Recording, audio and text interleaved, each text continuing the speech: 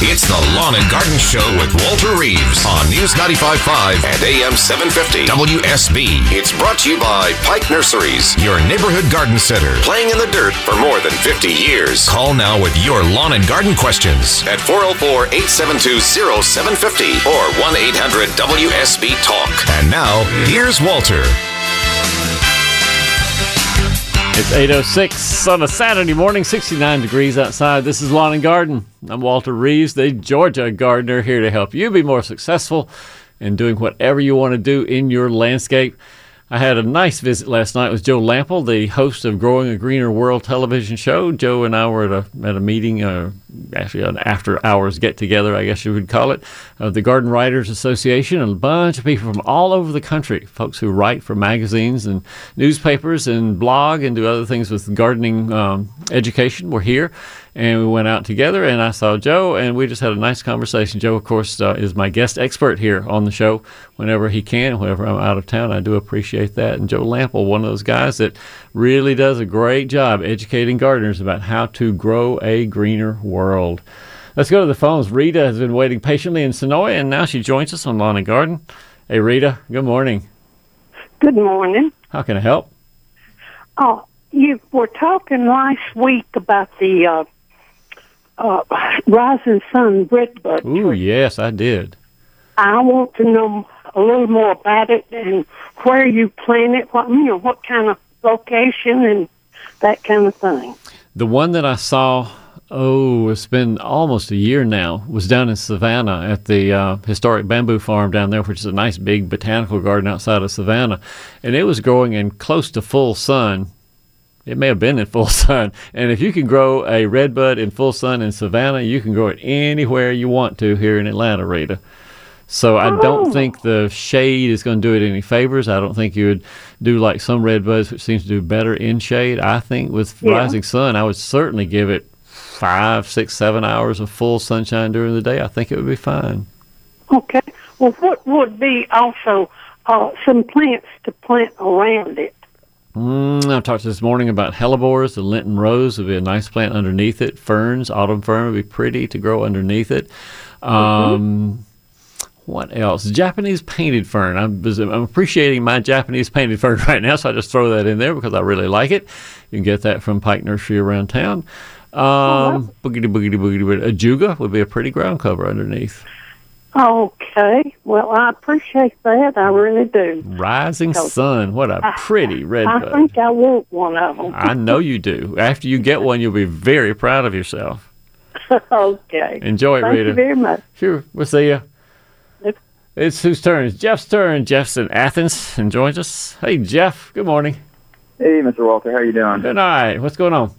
So I got a two-part question. I have two invasive plants. I have a trumpet vine, and I also have sumac in our yard. And I was just trying to figure out the best way to eradicate them. Both of them are difficult, but not impossible. When you say you got a lot of them, does that mean you have 5 plants or 500? Where are we looking here? No, it's probably total. We had our yard regraded, and I probably had, the sumac was pretty mature. Yeah. I probably had 7 trees. Okay. And then the trumpet vine was also pretty healthy, and we probably had at least 8 to 10 rooted plants on a fence line. The easiest thing to do on the sumac, I think for both of them, I think this is the easiest thing to do, is when you have a plant, simply cut it off as close as you can to ground level and immediately spray Roundup or Brush Be Gone, one or the other, on the cut stump. And that absorbs back into the trunk and roots of the tree. It won't completely eliminate new sprouts, but it'll go back into the root far enough that you will get diminishment of how much resprouting you'll get. And then as new sprouts come, and they may come a few here and there around the place, cut them back, paint them with Roundup too. And it doesn't take very long to eliminate sumac or trumpet vine pretty quickly that way. Yeah, I think the problem that we have is runners on both plants. There's sending runners everywhere. Yeah, and I don't have a miracle for you. It's simply cut it back and paint the Roundup on. Okay. Usually a 2-person job, one to cut, one to paint, one to cut, one to paint. You still around, 30 minutes later, you got it all done. Yeah, what's the window of time as far as when you cut and when you paint? It should be within 10 minutes. I don't want it to heal over at all. I want a nice, fresh cut there. Okay. Sounds good. All right. Well, thank you, sir. I appreciate your time. Good luck with it. All right. Joy, speaking of luck, let's talk with Joy in Georgetown and ask about luck down there. Hey, Joy. Welcome. Good morning. Hey. Good morning. So what you got, Joy?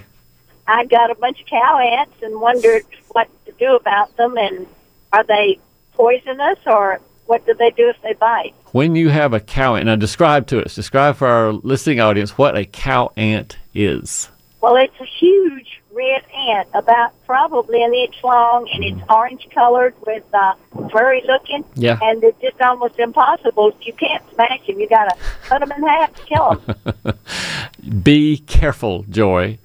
First thing, let's clear up a little bit of misinformation. It's not an ant. I know it looks like an ant. I know it's fuzzy and red and orangish looking, and it's an inch long, just as you described. Yet it is a wingless wasp of all things, and it's not an ant but a wasp.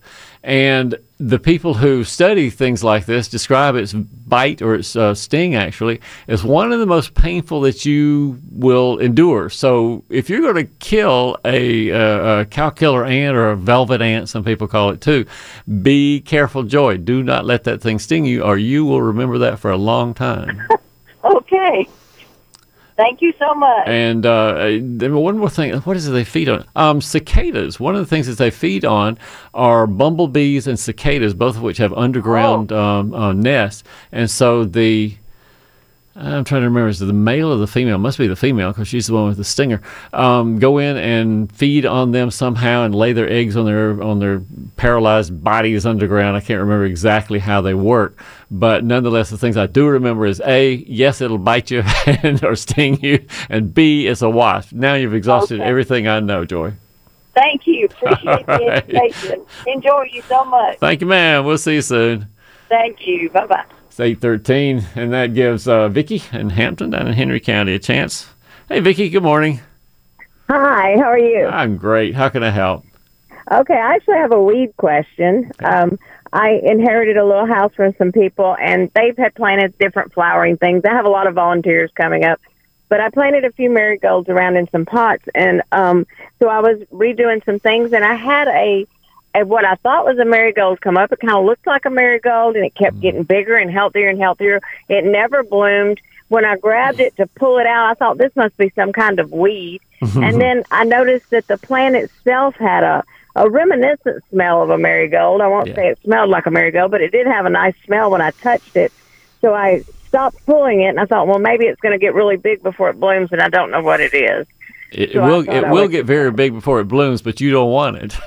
I'm pretty sure that what you have is ragweed, because ragweed right now, big, tall, 3 to 5 feet tall, doesn't have a very distinctive bloom on it at all. A little sort of spike at the top.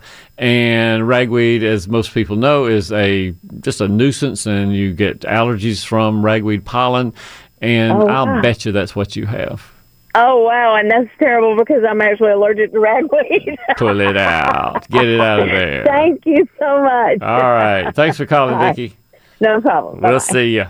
We've got Sharon in McDonough going back and forth and back and forth. We're getting lots of calls in. Hey, Sharon, good morning. Good morning, Walter. How can I help?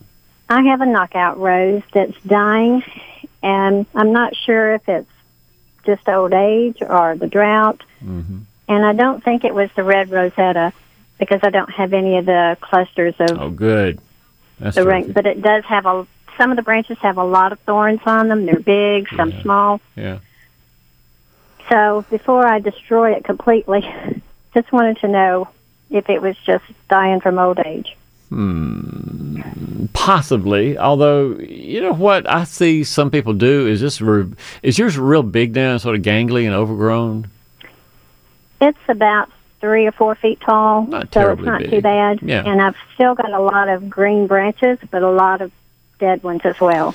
During the cooling down time in the fall, my observation is that knockouts that are pruned moderately, watered and fertilized, can come back and bloom in close to Thanksgiving, first week in November sometimes. So my recommendation is go in with your hand pruner and some leather gloves and take out some of the interior branches, the ones that cross, the ones that have the dead leaves on them, the stems that are brown, and take those out, and then get some any rose fertilizer, Hollytone, or anything like that, and put it on them and water it in real good. And stand back and see what happens. And by mid-October, you may see some new growth. And by 1st of November, rose blooms. Wonderful, because I sure would hate to lose this one. No. It's rare to lose a knockout rose, other than to rose rosette disease. That's where you get disease problems. Okay. All right. Thank you so much. Hey, thanks for calling. Bye-bye. Actually, do we have another Twitter question out there? Is the one coming up here?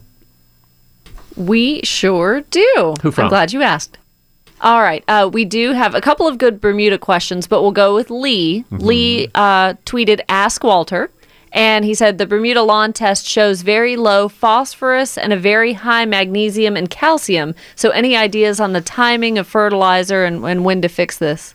All right. Number one, it's not all that often for there to be a low phosphorus number. And so I don't like having high middle numbers on the fertilizer bag and applying that willy-nilly everywhere. And I include 10-10-10 in that analysis because 10% phosphorus is just way too much for most landscapes who don't need much phosphorus added. Okay, he did a soil test. This is good. Lee was smart. He had his soil test done. He has low phosphorus. You can add some phosphorus if you have low levels, and it'll bring the levels up to where plants can thrive. And for him, maybe 10-10-10 is not a bad idea. Or there's a product that's nothing but phosphorus, 046 zeros. Triple superphosphate is the name for it. It doesn't take much of that. You might find a little bag at a nursery and just spread the phosphorus around the landscape and boost the phosphorus levels. As far as magnesium and calcium, there's not anything you can do to reduce their levels. And high levels don't usually mean anything more than the fact that adding more is not going to make any difference to your plant, so why add more? So he doesn't need to add lime, he doesn't need to add any Epsom salts, just maybe a little bit of phosphorus, and I think he'd be fine. Okay? When to do it? When to do it? Just about any time. Fertilizer dissolves with rain, and so it doesn't go away if you don't water it in. So just water it in anytime or fertilize anytime before the rain. Thanks for that tweet. Again, that is following Walter at Walter Reeves and tweeting the hashtag #AskWalter. It's 8:18. We'll be back after this. This is Scott Slade, host of Atlanta's Morning News on News 95.5 at AM 750 WSB. We'll be covering breaking news, Kirk Mellish weather, and traffic red alerts through the weekend. And the Southeast's largest news team is here for you first thing Monday morning when you head back to work. News 95.5 at AM 750 WSB. Now back to Walter Reeves, the lawn and garden advice you need. And a quick weather update brought to you by Ackerman Security. Pretty much partly cloudy, 0% chance of rain. Highs today in the low 80s. High 80s, right below 90. Partly cloudy with a 10% chance of rain maybe tonight, overnight, and the lows in the low 70s. Atlanta's most accurate and dependable forecast comes up in 10 minutes here on your home with the dogs. Use 95.5 and AM 750 WSB. We've got Tom in Marietta who joins us on Lawn and Garden. Hey, Tom, good morning. Nope, no, wrong one. Let's try Tom. There he is. There's Tom. Hey, Tom. Hey, good morning, Walter. Can you hear me? Yeah, I betcha. How can I help? Yes, I have this large oak in the front of my yard, and compared to the other trees in the neighborhood, the leaves are already like browning. A couple dead limbs. I'm concerned that it may be. I forgot what the disease is. The scorch. Scorch, yeah, oak scorch. Bacterial sure. leaf scorch. Is that what it is? Yeah, so that's pretty distinctive. But if you look online, you can see pictures of oak leaf scorch. It affects oaks and elms and maples and sycamore and probably 2 or 3 other plants too. But the way to tell if you have oak leaf scorch is that the dead margin of the leaf goes from the edges inward. But many times there's this little yellow band, and that's distinctive to me, the yellow band between brown and green on the leaf, that little yellow band that follows the progression of death of cells on the leaf. And if you have oak leaf scorch, it's not really good news, Tom, because there's not a whole lot you can do about it. It's a bacteria. if it is oak leaf scorch that you have, it's a bacteria. You can inject the tree with tetracycline, and that'll relieve symptoms for a year or two maybe, but there's no spray that you can put on top of the tree on the leaves or anything. Sometimes all you really can do is water trees and hope for the best, keep them healthy as best you can, and hope that they can grow out of it. But if you want to go online, Tom, and look for pictures of oak leaf scorch and look for that yellow line on your leaves, see if you see it. If you do, that's what you have. If you don't, maybe there's something else drought-related that was causing the edge of the leaves to turn brown. It's 8:27 at News Talk WSB. This is Lawn and Garden. Coming up in the next half hour, Mickey Gazaway from Pike Nursery will give us the Pike Pick of the Weekend. It'll be a great, pretty plant, I'll tell you that. Gail in Woodstock will talk about the white spots on hydrangea leaves. Josh has roses that are growing in pots. Jason has lealands that are shaded by dogwood. Steve wants a ground cover for a slope. We'll answer those questions and many more in the next half hour of Lawn and Garden.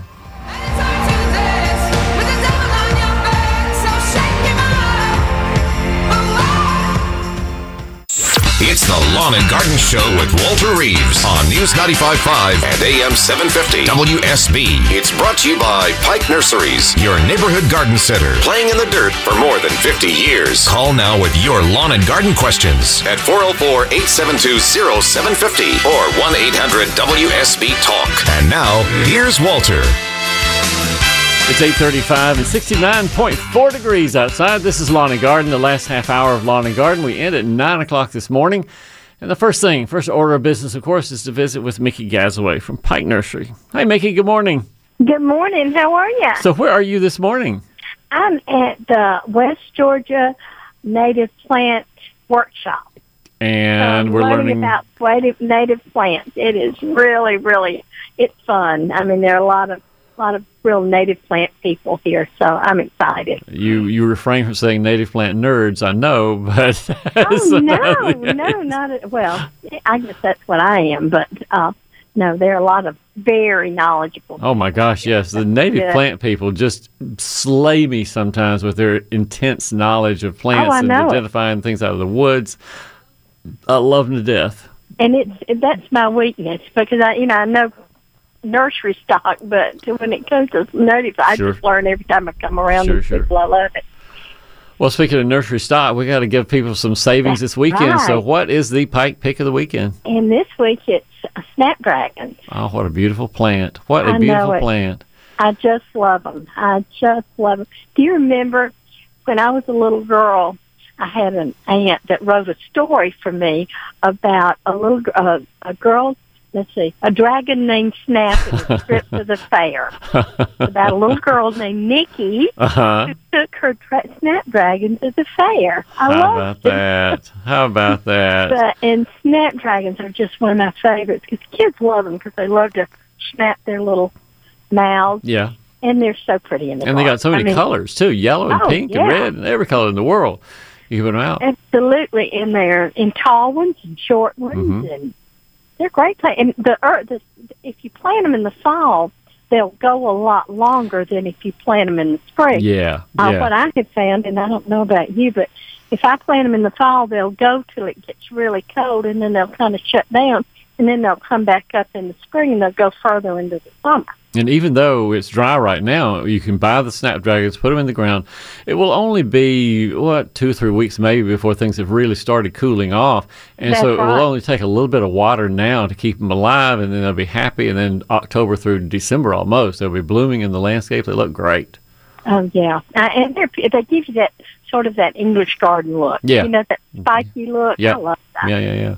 And speaking of watering restrictions, remember that right now we don't have any other than the normal water restrictions, no watering between 10 a.m. and 4 p.m. during the day, but the rest of the day you can water. Landscaping is fine to do anytime other than between 10 a.m. and 4 p.m. So watering is fine. Yeah, and that really makes sense anyway. Oh, sure. It just evaporates anyway. You're just wasting your water during the hot part of the day. But buying the Snapdragons 20% off, all you have to do, go to the cashier with a cart full of Snapdragons, a little bit of Sure Start fertilizer, of course, and maybe some soil amendment, and say, hi, Mickey said the Snapdragons are 20% off, and that would be an awesome addition to the landscape. You got it. So, any classes, anything else I need to know about today at Pike? No classes. We got one next week, but we don't have any this week. Well, Mickey, enjoy yourself at the Native Plant Symposium in West Georgia. And if we wanted to find any Pike Nursery location, where would we go? Go to pikenursery.com. pikenursery.com. I'm sorry, I was thinking about plant. I was looking at the sign that says plant. Pikenursery.com. All right, we'll see you next Saturday. Thank you. See you later. See Bye. you then. It's 8:39 at News Talk WSB. By the way, if you want to contact and be a member, even attend meetings of the Georgia Native Plant Society, their website gives you all the details. It's gnps.org. gnps.org. Great people at the Georgia Native Plant Society. Let's go to Steve over in Sugar Hill. And Steve joins us on Lawn and Garden. Hey, Steve. Good morning. Hey, good morning, Walter. I've got a kind of a grade on the right of my driveway that goes the length of the driveway all the way behind the house, and it's about 10 feet high, and it's about a 40 to 45 degree angle. Ow! And yeah, I know. And I've been putting pine straw about every year and a half on it, which gets kind of expensive. And it washes down to the bottom too. And and I want some. I'm looking for a good, quick growing ground cover that looks, pretty nice. And really, on my research on the web, I come across it. I think it's called Creeping Jenny. Yeah, Creeping Jenny. Is that pretty good? Pretty ground cover, but 45 degrees is awful steep, Steve. Well, maybe it's closer to 40 or 35, but I can walk up it, but it's really tough to walk up it. I think you're going to have trouble. Creepy Jenny is a great ground cover, but I think it's more for flat land and maybe a slight bit of slope on it because it's not really deep-rooted, and I think any kind of water coming down that hillside is going to wash it out of the ground. You could use it still, but it would mean you'd have to terrace it a little bit. You're going to have to put some brick or landscape block or something across the face of the slope to level things out some before Creeping Jenny would be worthwhile there. We know the typical things like juniper, so the blue road junipers and shore juniper, things like that. I have seen success with people planting vines, real vigorous vines like Confederate jasmine and Carolina jessamine at the top of a slope, and then training it sort of every spring. They'll pull the vine down with the tendrils downward on the slope, and they covered the slope in about 2 years, I guess, with these vigorous vines by planting at the top and just training them to grow down rather than up like they want to. That took a little bit of effort, but not a whole lot. It was pretty when they bloomed in the spring. What were they called? Confederate jasmine is one vine. Okay. Carolina jessamine is a yellow flowering vine, the other one I was thinking about. Asiatic jasmine is a possibility. And another one, come to think of it, I've seen this on a pretty good slope too, is winter jasmine. Winter jasmine is a green-stemmed perennial shrub, I guess we'd call it, very, very loose arching stems. And it has pretty yellow flowers in the spring. And I've seen it on a close to 35 to 40 degree slope over near Piedmont Park, in front of somebody's house over there. And I thought, well, that'd be a good cover. So Asiatic jasmine, think about that. Or winter jasmine, think about that. There's a lot of jasmines and jessamines here, but, I think you'd have some choices in there that cover the slope, but probably not Creeping Jenny. Oh, okay. Well, appreciate it. Thanks so much. All right, Steve. Thanks for calling. Thank you. We've got Jason is in Ackworth and joins us on Lawn and Garden. Hey, Jason, good morning. Hey. Hey. How you doing today? All right. What's up? I have a row of Leland cypresses, and next to this row of cypresses is one dogwood tree. Yeah. And it's shading the cypresses so much that it's killing the bottoms of them. Oh, man. And my wife doesn't want to cut the dogwood tree down, and I think that's the only option we have, unfortunately. Is there anything else we can do? How far apart are the dogwood and the Lelands? Probably about 8 feet. Okay, and so as the sun travels across the sky, and so the dogwood is shading the bottom of the Lelands, and that's where the brown needles and all is occurring, right? Yep, and the dogwood spreads out. At the base of the dogwood, it splits off into 3 separate chunks. And because it splits off that way, it's got such a wide canopy that it's massive. You know what I would do? Consider doing. I would consider planting autumn fern there under the Lelands, underneath the dogwood, because autumn fern, number one, is green, Number 2, it's evergreen. Number 3, it can grow in shade. Number 4, it grows about 2.5 to 3 feet tall, so it would cover a lot of that brown stuff at the bottom of the Leland cypress. Number 5, it would make you and your wife happy together. I think there's a lot to go here on planting an evergreen autumn fern ground cover right there where the Lelands are planted to just shade, to screen the brown part at the bottom. That sounds like a great plan. Yeah. Win.